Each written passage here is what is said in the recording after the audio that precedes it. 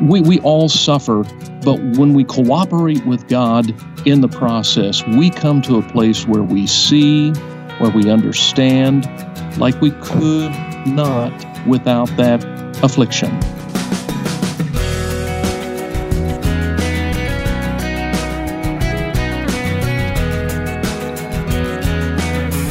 Hello and welcome to First Person and today's conversation with Tim Kaufman, who knows what it's like to fall into a severe depression and also knows how the Lord can heal. I'm Wayne Shepherd, looking forward to having you with us for today's important conversation. Before we get started, though, let me point you to our website for additional information and resources. It's firstpersoninterview.com. Take the time to visit the site and learn more about this week's guest as well as past interviews. And if you'd like to download any of those past interviews for listening anytime, use our smartphone app. It's free on both the Apple and Android platforms and makes listening to First Person easy anytime it's convenient for you. Search First Person Interview in your app store. Tim Kaufman was in full-time ministry as a musician when depression struck and nearly cost him everything. He credits the Lord Jesus Christ for helping him find a way out and now wants to help others find the same hope and healing. We'll have information about a book Tim has written on the subject of depression at the end of today's program. But as Tim and I talked, I asked him to talk about his life today following his healing. Well, I'm calling this, Wayne, Tim Kaufman Ministries 2.0. I have been off of the road since 2004. Was on the road in concert ministry and seminar ministry from 1982 until 2004. And then I've been working in churches, doing church music consulting. And of course, when I had my crash and burn in 2010 with the depression, it's been kind of a 7-year journey back to this place. But for the last couple of years, I've been in a really good place, working in a couple of churches, helping them transition their music programs. And about a year ago, I sensed that the Lord was nudging me this direction to go back on the road in a full-time capacity. And as I talked with my wife, Alicia, about it, she said, well, at 63, it sounds crazy enough to be a God thing. So, officially on March 1st, I call it the restart of Tim Kaufman Ministries.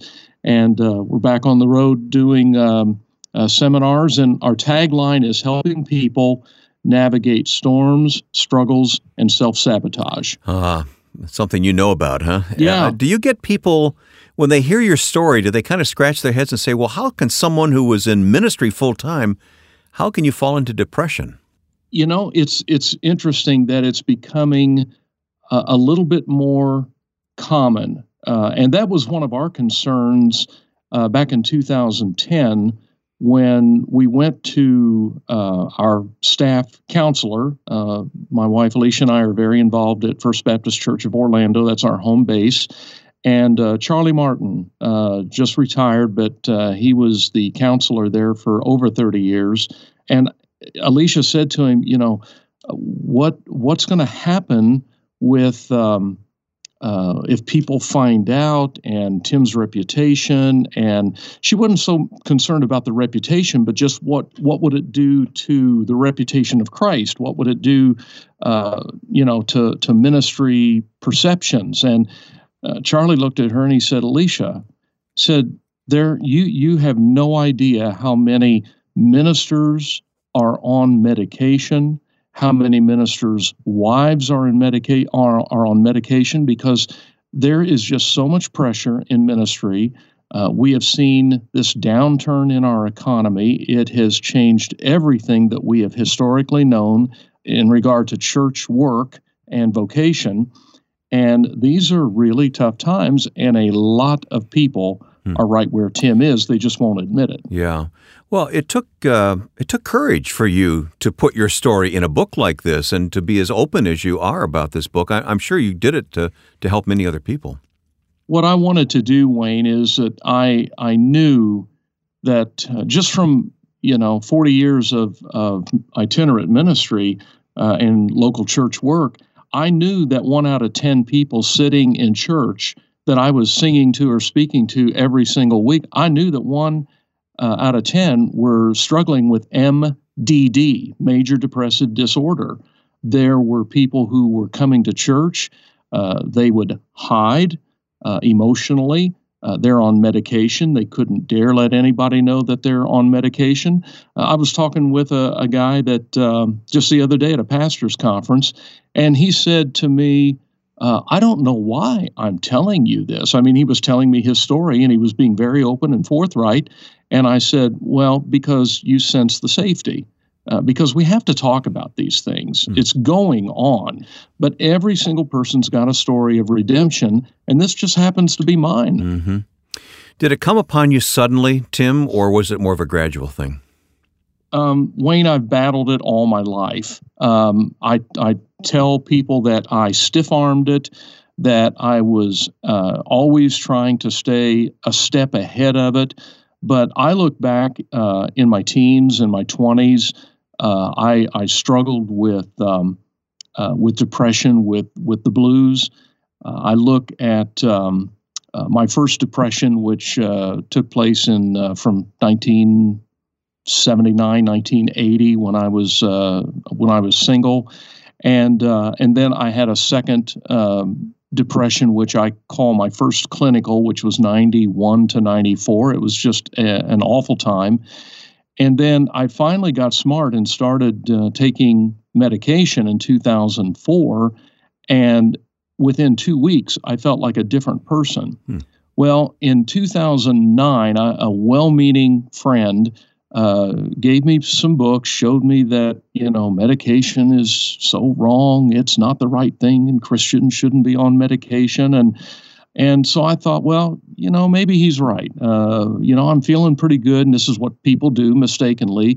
They get feeling pretty good because of the medication, and then they think I'm okay, and they quit taking it, and then everybody pays for it. And so I weaned myself off of it, and I did okay for about 6 months. And then when 3 crises took place simultaneously in November, December, and January, November, December 2009, January 2010, that's when my world came crashing down, and I needed that medication to help with as a prop, so to speak, to help navigate difficult times. Because that wasn't there, I just didn't have that extra strength to do it, to go through what I did. And then it was a long road back. And one of the goals of the book is to help people shorten their depressive seasons, because depressives go through different seasons.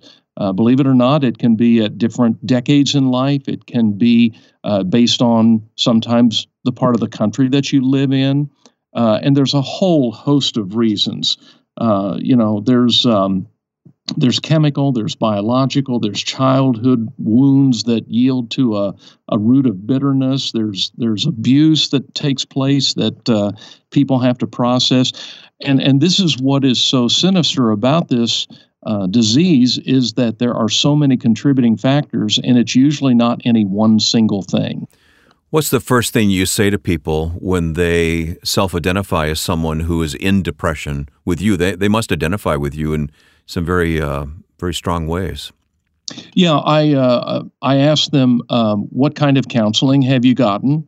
I ask them, to put them at ease, I ask them, are you on any medication? Because I'm on 2 different medications. And they'll usually just, boom, that just opens the door, and they say, oh, yeah, I'm on this or I'm on that. How much you taking? 50 milligram, 100 milligram? Yeah, I'm taking 150 of this and 50 of that. And so the conversation, what that does is that they say, oh, you're just like me.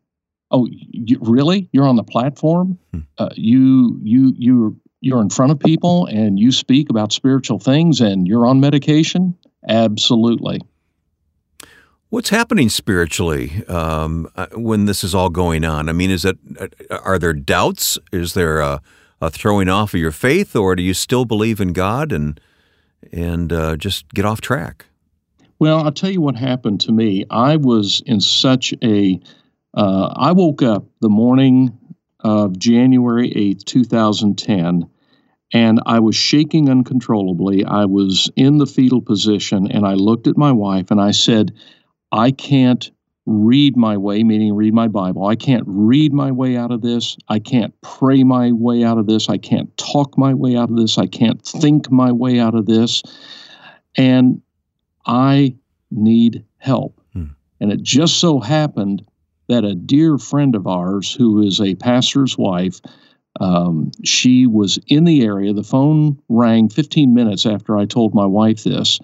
And she said, hey, I'm in the area. Can I stop by? And when she came in to the house and saw me, she looked at Alicia and she said, we have to get Tim to a doctor right now, because as a pastor's wife, she had seen this. She knew what to look for. We'll continue talking with Tim Kaufman about depression and healing next on First Person. This is Ed Cannon, president of the Far East Broadcasting Company. As you listen to this week's edition of First Person, can I remind you to take a moment and visit the webpage firstpersoninterview.com? Click on the FEBC banner there, and you'll hear stories of God at work in the lives of people touched by the programs produced by our dedicated staff. We take Christ to the world through radio and new technology. For more, go to firstpersoninterview.com and click on the banner for FEBC. My guest is Tim Kaufman. Tim is telling us his true story of how he triumphed through depression, how the Lord triumphed in his life through depression. His book is titled Singing Hallelujah When You Feel Like Hell. And Tim, I know you don't use that word hell lightly or flippantly. You've given a lot of thought to that word, haven't you? I really did. When I got the title, I actually got the title at a weekend writers conference. There were about 130 wannabe writers there, and we did a roundtable, and there was a person there that just suggested it, and it just clicked. And I thought about it, and I said, when the enemy came and stole paradise in the garden, everything that was supposed to be heaven turned to hell. The whole creation groans and travails, waiting for the adoption, Romans 8 says. And everything that was supposed to be is not. Now, God has given us salvation. He's given us what I call hors d'oeuvres along the way, on the way to the banquet. Foretaste of glory divine, right? Bingo, Yeah. Exactly. But we're not home yet, like Stephen Curtis Chapman sings. We're not home yet. And when we experience pain, loss, suffering, it is hell. It emanates from hell. It's not just metaphorical, which of course it is, but it is also everything that heaven isn't. Larry Crabb helped me with the concept of not feeling guilty because everything wasn't perfect, because we were designed for perfection. We were designed to be in the garden forever, and we lost that. And ever since then, we've been going through hell.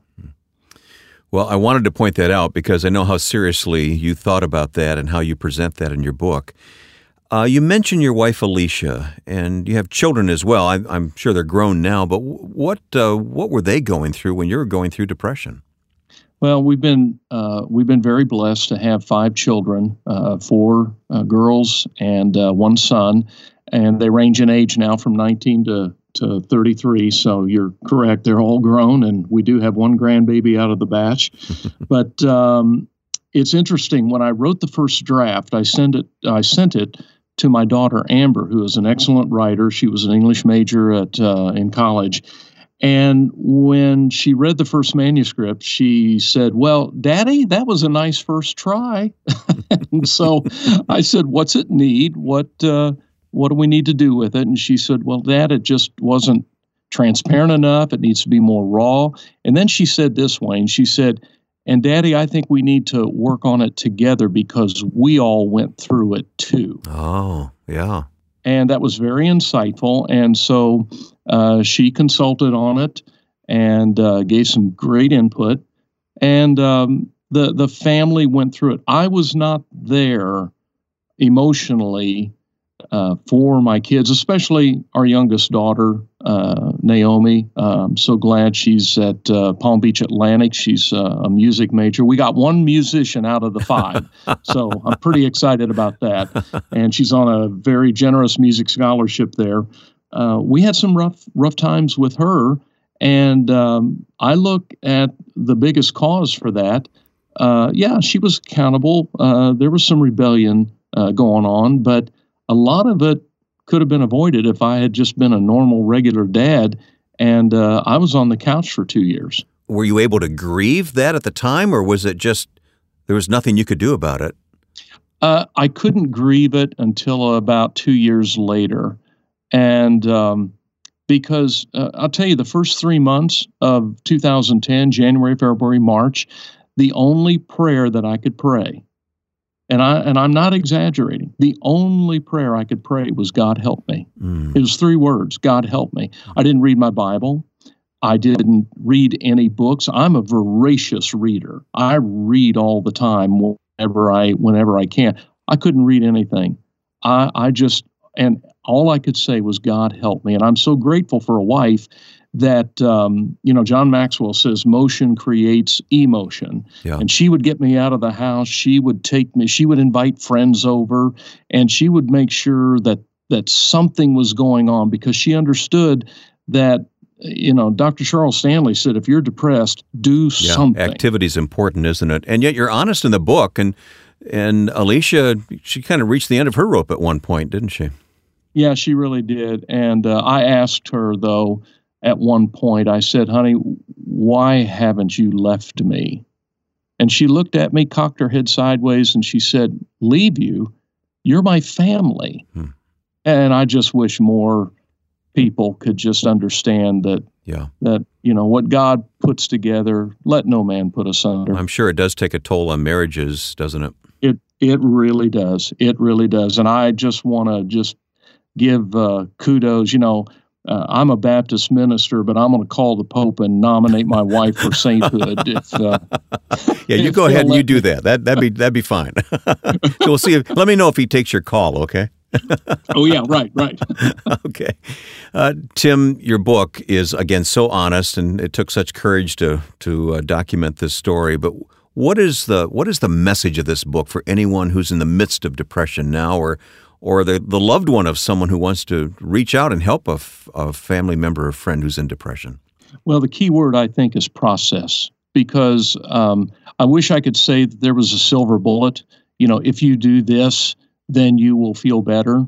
It's a combination. For me, there were spiritual warfare, demonic issues. There were chemical issues. There were biological issues.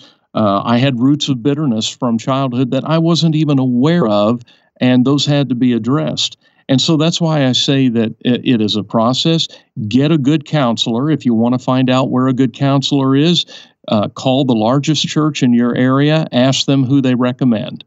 And understand that you might have to go through 1, 2, or 3 counselors until you really click with someone, and then stay with it and just engage the process, and also cut yourself a break. You didn't get into this overnight, and you're not going to get out of it overnight. But if you will walk with God by faith in the darkness, He will be the lamp to your feet, the light to your path, and you'll have enough light to take the next step. You admitted that you couldn't even pick up God's Word at one point. What does God's Word mean to you now? Oh, I've always loved to study God's Word. I didn't know what major I wanted to be when I was in college, and I thought, well, I'm probably going to be in ministry of some type, so I'm just going to be a Bible major. And I have always loved God's Word, but now it's so much. I read it with different eyes. I see things that I never saw before. And it's kind of like Job. At the end of Job in chapter 42, he said to God, before I had heard of you, but now my eyes have seen you, and I repent. And I think it's interesting that the Bible says, blessed are the pure in heart, for they shall see God. And when you go through the crucible of whatever suffering, we all have to endure suffering in this life. And I have not suffered like so many. I think of Johnny Erickson Tada. I think of people who have worse depression than I do. We all suffer. When we cooperate with God in the process, we come to a place where we see, where we understand, like we could not without that affliction. Mm-hmm. Tim, I'm sure you realize that there very well may be someone listening right now who's where you once were, and yet they've tuned in today. Can you look them in the eye, so to speak, and just talk to them for a moment as we close? I want to talk to you, listener. If you're in a dark place, understand that you won't be there forever. One of the best things that happened to my father when he was in a hospital bed, he had 3 clinical depressions. My grandfather had 2. That's part of the issue for our family. But a deacon came and visited Dad. And this deacon said, Ted, you're probably saying to yourself, I'll never get out of this bed. I'll never get out of this hospital. Things will never be the same. And he said, Ted, you will get out of the hospital. You will get out of this bed, because I was in this bed 6 years ago myself. And this is back in the 60s when people didn't have the education, the freedom to do what we're doing here today, Wayne. And Dad did get out of that bed. He ended up going back to that bed a 3rd time in 1987. But today at age 88, he's still on medication. He's been on the same medication since 2001, and he's doing fine with it. You're not going to stay there forever. You're not. You're not. If you will just put one foot in front of the other and read my book, but then I've put in the back of the book, I've put a suggested reading list. And I found that if I will pray, Lord, bring into my life the right book, the right podcast, the right broadcast, the right phone call, the right friend, if I will pray this on a daily basis, God answers that prayer. And you will have what you need, the right scripture passage, the right whatever. You will see God begin to work. Finally got it kind of exciting, Wayne, because I started seeing answers to prayer in such little ways. And I thought, I wonder what God's going to do tomorrow. I wonder what God's going to do next week. And that's one of the things that will make you thirsty and keep you going back to the well. You'll find information about Tim Kaufman's book and his story of depression and healing when you visit us online at firstpersoninterview.com. There's also a link to Tim's musical and speaking ministry today. Thanks for listening. We're here each week featuring the stories of followers of Christ who've been called to a unique place of service and are making a spiritual difference as they live for the Lord. Our archive of interviews grows each week, and you're invited to explore our past programs either at firstpersoninterview.com or by using the download feature on our free smartphone app. And you can interact with us online at facebook.com/firstpersoninterview. These conversations are made possible through the support of the Far East Broadcasting Company, who love for you to hear how God works in the lives of people for His glory. Learn more about FEBC when you visit firstpersoninterview.com. Next week, we'll talk with a young woman who grew up in war-torn Lebanon. Now, with thanks to my friend and producer Joe Carlson, I'm Wayne Shepherd, inviting you to join us next time for First Person.